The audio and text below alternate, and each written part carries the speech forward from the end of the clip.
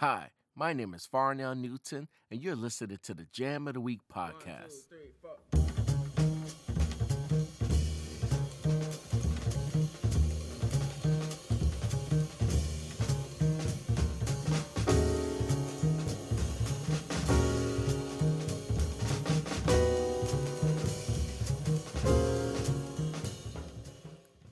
Welcome to the 7th edition of the Jam of the Week podcast.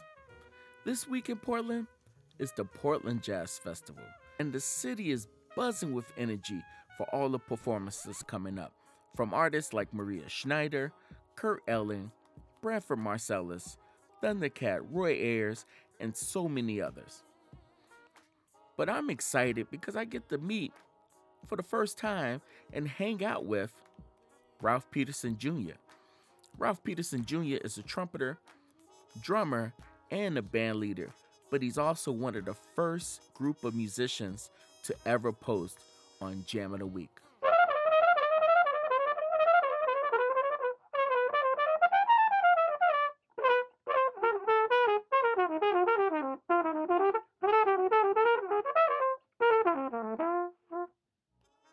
Ralph is performing with a trio featuring the Curtis brothers, Zakai and Lucas, promoting their new record, Triangular 3. They gave a clinic today over at Thera Memory's American Music program over at King Elementary School. They talked to the students about phrasing, articulation, the roles of an instrument in the big band, drummers, and more. Then they got a chance to get behind their instruments and played a Bud Powell arrangement of Bouncin' with Bud. Check it out. Yeah.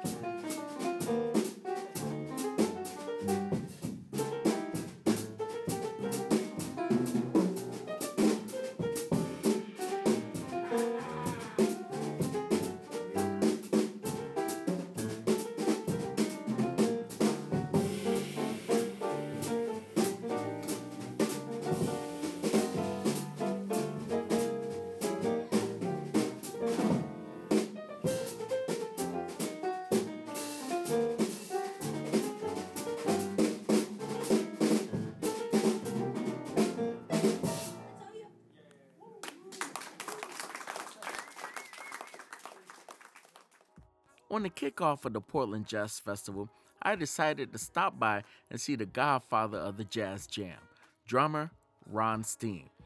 He was hosting a jam session at the 1905. The 1905 was started by saxophonist Aaron Barnes in North Portland, right off of Mississippi Avenue. It is a new venue that's building up a great reputation for live jazz, great pizza, DJs, culture events, and more. Performing with Ron Steen that night was bassist Dave Capteen and pianist Ray Hardiman. I got a chance to catch a little bit of their set and recorded their version of Make Someone Happy.